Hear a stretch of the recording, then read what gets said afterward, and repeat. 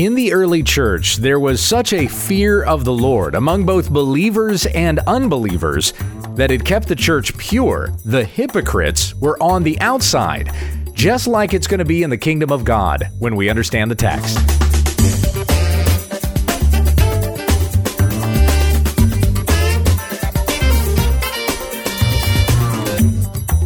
You're listening to When We Understand the Text, an online Bible ministry so that we may know all the riches freely given to us by God.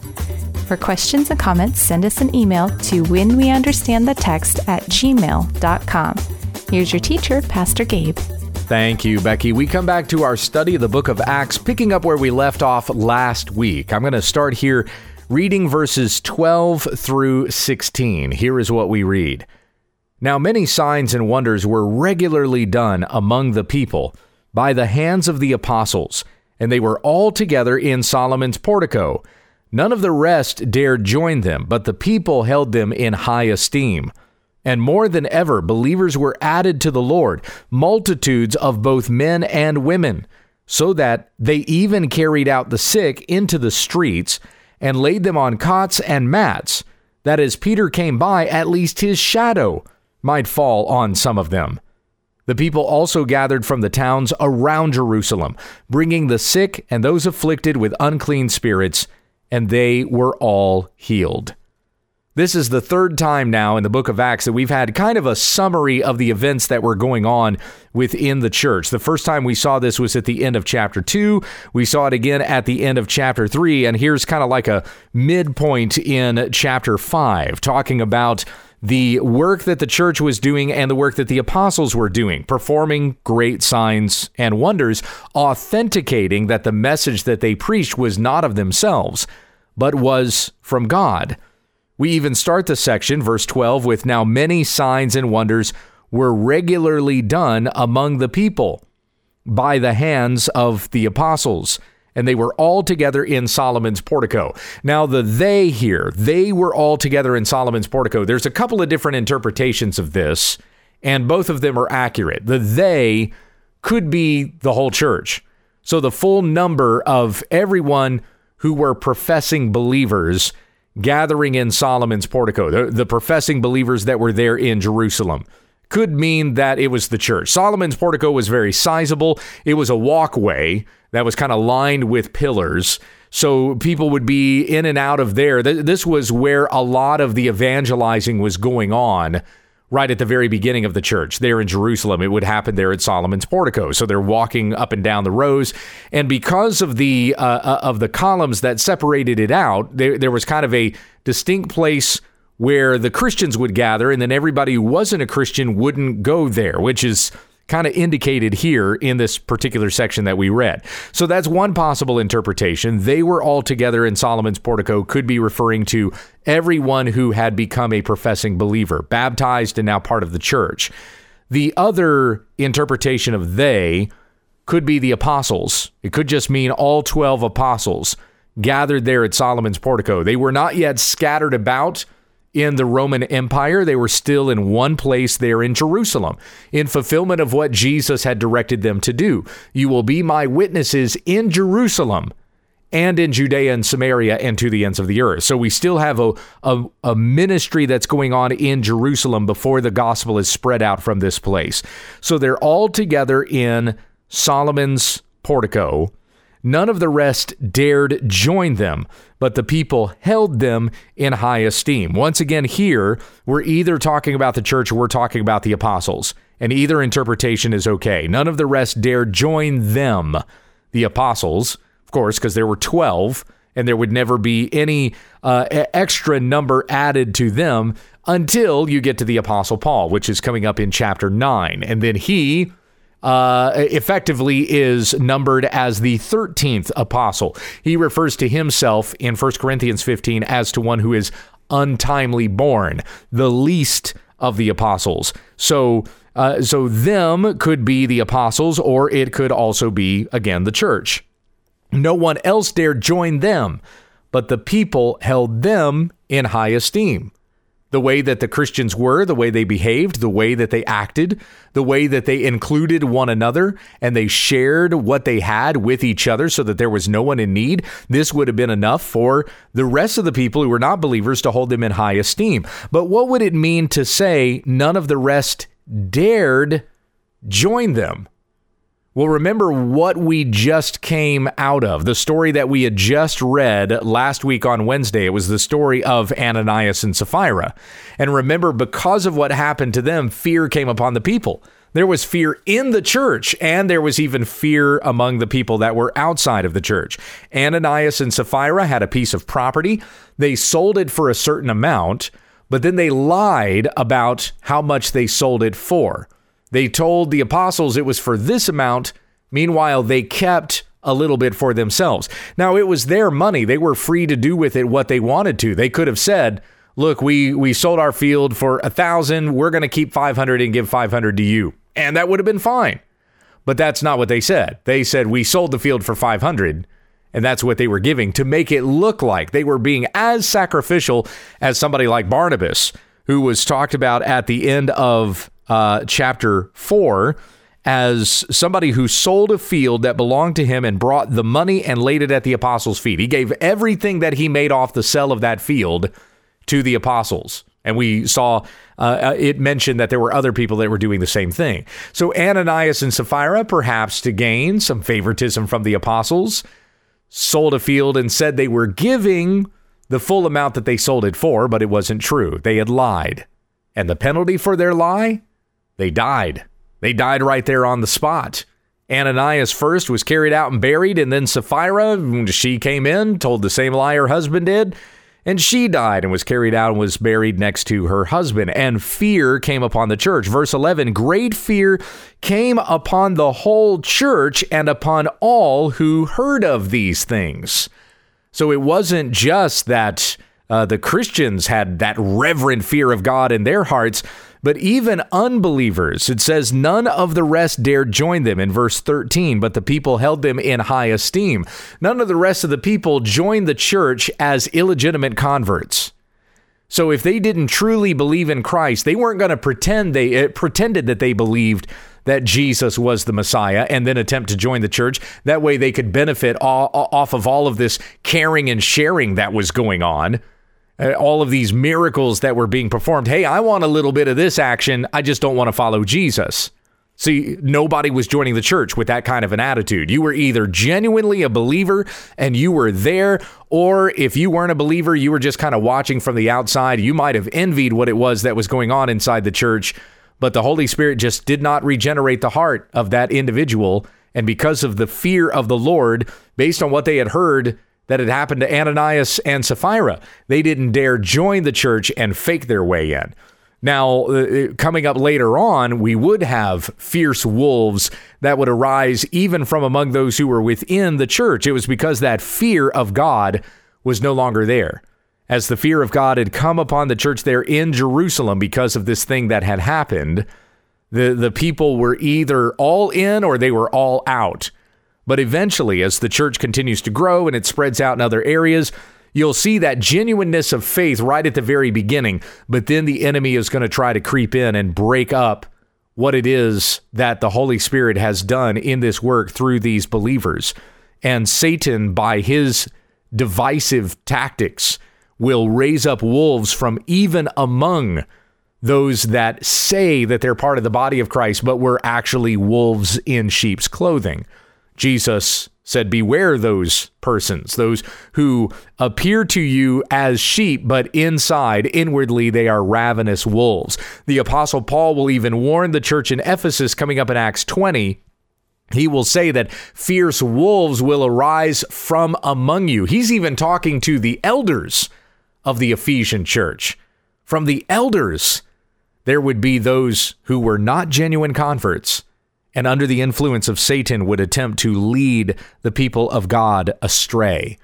But at least for the time being here, for the church that exists in Jerusalem, that isn't happening, because the fear of God, this holy fear that is upon those in the church and out of the church, keeps those who are in the church genuine, and those who are disingenuous don't even try. They don't even bother.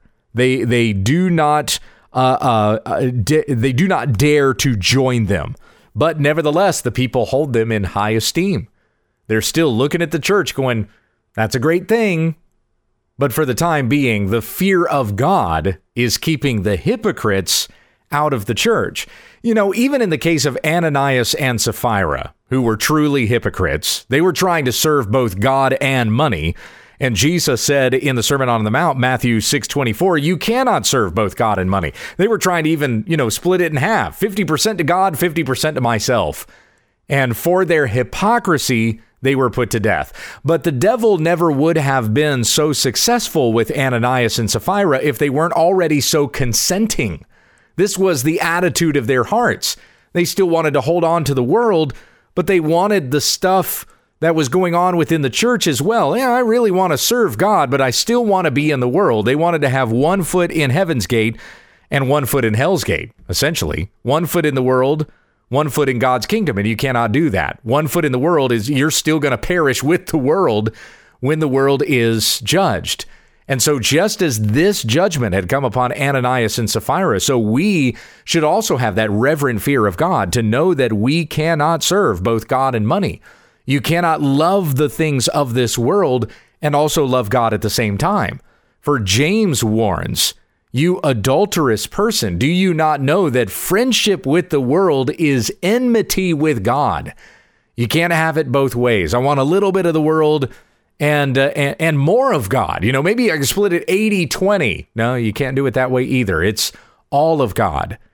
As the first and greatest commandment goes, love the Lord your God with all your heart, with all your soul, all your mind, and all your strength. And you have nothing to fear of the judgment of God as it would have come upon somebody like Ananias and Sapphira.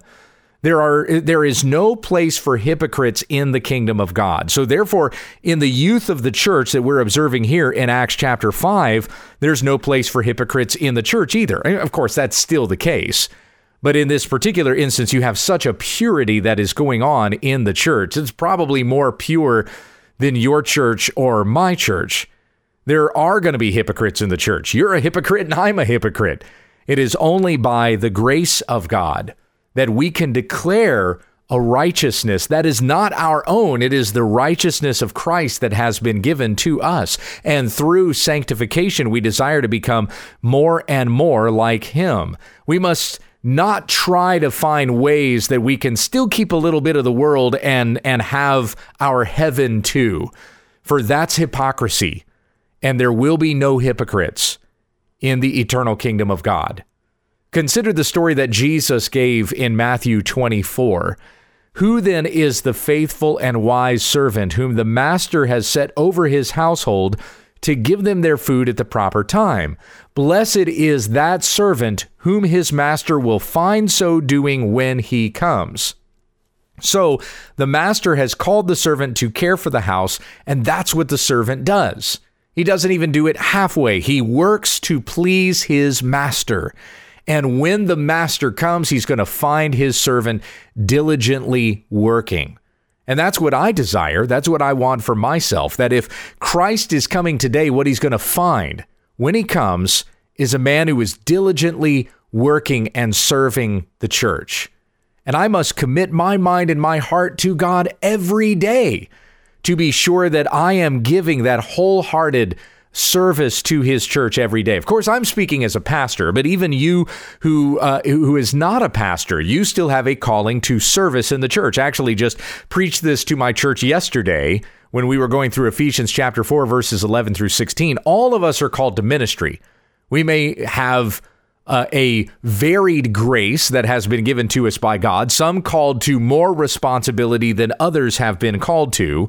All of us have the same grace in the sense that we're all justified by faith in Jesus Christ. But there is a varied grace that has been given to us in respect to our individual callings. So there is a gift of God that has been given to you in his Spirit for the service of the church, for building up the body of Christ until we all attain to the unity of the faith in Christ Jesus. So you have a ministry to do and I have a ministry to do. But even for you, there still must be that desire for ministry every day, that you're giving yourself wholeheartedly unto God, that everything you do in your job, which you might have a secular job that you do, but even the work that you do in that job is wholeheartedly unto the Lord. You give praise to God even for a secular job that you have been called to do, for you are serving the Lord Christ, as it says in Colossians chapter 3. So we're all called to this work of ministry in some way, shape, or form. And in anything that we do, we give all the glory unto God. May the Lord find us as faithful servants when he comes. Truly, I say to you, Jesus says, Matthew 24:47, he will set him over all his possessions. The master will give everything unto the faithful servant. You feel like you're lacking in anything in this world? The Lord has given you everything that you need and will give you abundantly more in his kingdom than we could ever ask or imagine. As it stands, we have been blessed with every spiritual blessing in the heavenly places, as stated in Ephesians chapter 1. If we endure to the end, we will gather to sit with him on his throne. But Jesus goes on to say, Matthew 24:48, if that wicked servant says to himself, my master is delayed. So now we're contrasting the faithful and wise servant with the wicked servant who says, my master is delayed, and he begins to beat his fellow servants and eats and drinks with drunkards. The master of that servant will come on a day when he does not expect him, and at an hour he does not know, and will cut him in pieces and put him with the hypocrites. In that place there will be weeping and gnashing of teeth. There is no place in the kingdom of God for the hypocrites. Those who love God and love his people will serve diligently in his house. And those that do not love God, but they feign their love of God. They don't demonstrate the love of God and the love that they extend to God's people. Well, they're hypocrites, and the Lord searches mind and heart, and he knows those who are genuinely his and those who are not. And those who are hypocrites will be cut into pieces and be cast into the outer darkness, where there's weeping and gnashing of teeth. Some will mourn, realizing they knew the right answer and they did not follow it, and others will gnash their teeth in anger and hatred, believing God owed me this, but instead he's put me in this awful place, and their hatred of God will be for all eternity. So we must not be hypocritical in the service that we do in the body of Christ. We must love God, and we must love others genuinely. As Paul even instructs in Romans chapter 12, let love be genuine. And the Lord knows. He knows if our love is genuine or if we're just putting on an act. We're just doing the Christian dance, but we don't truly believe what it is that we say we believe. But here we have this purity in the early church that we've been reading about in Acts chapter 5. And the fear of the Lord came upon all those in the church, that they would be genuinely loving of God and of one another, and even the fear of God upon those out of the church, that they realize, I'm not a follower of Jesus. I like what they've got going on in there. That looks pretty neat. But if I come in there and I put on the same show that this Ananias and Sapphira couple were putting on, the Lord is going to judge me, and I'm going to die. So there is a genuineness that exists at the church, this purity at this particular time. We should certainly aspire to this, by the way. We should desire to have this kind of purity. And as we're instructed in 1 Thessalonians 5:14, we should admonish the idle, those who are not doing their work in the body of Christ. Admonish them, correcting them with goodwill, that their love would also be genuine. More than ever, believers were added to the Lord, multitudes of both men and women, Acts 5:14. Men and women being added to the body of Christ, so that they even carried out the sick into the streets and laid them on cots and mats, that as Peter came by, at least his shadow might fall on some of them. Now, that doesn't mean that there's any kind of miraculous power in a shadow, but all this is meaning to illustrate is that the Holy Spirit of God was so present with Peter that even coming into his general vicinity, he could heal a person just by being in his presence, because this was the will of God for Peter as the church was growing. The sick are coming. They are being healed. The people are being added to the church, and not just in Jerusalem, but verse 16 says the people also gathered from the towns around Jerusalem, bringing the sick and those afflicted with unclean spirits, and they were all healed. More than ever, believers were added to the Lord, multitudes of both men and women. May the love that we have for God and the love that we have for one another be so genuine to be observed by others outside the church that even they envy what it is that we have as Christians, as brothers and sisters in the Lord.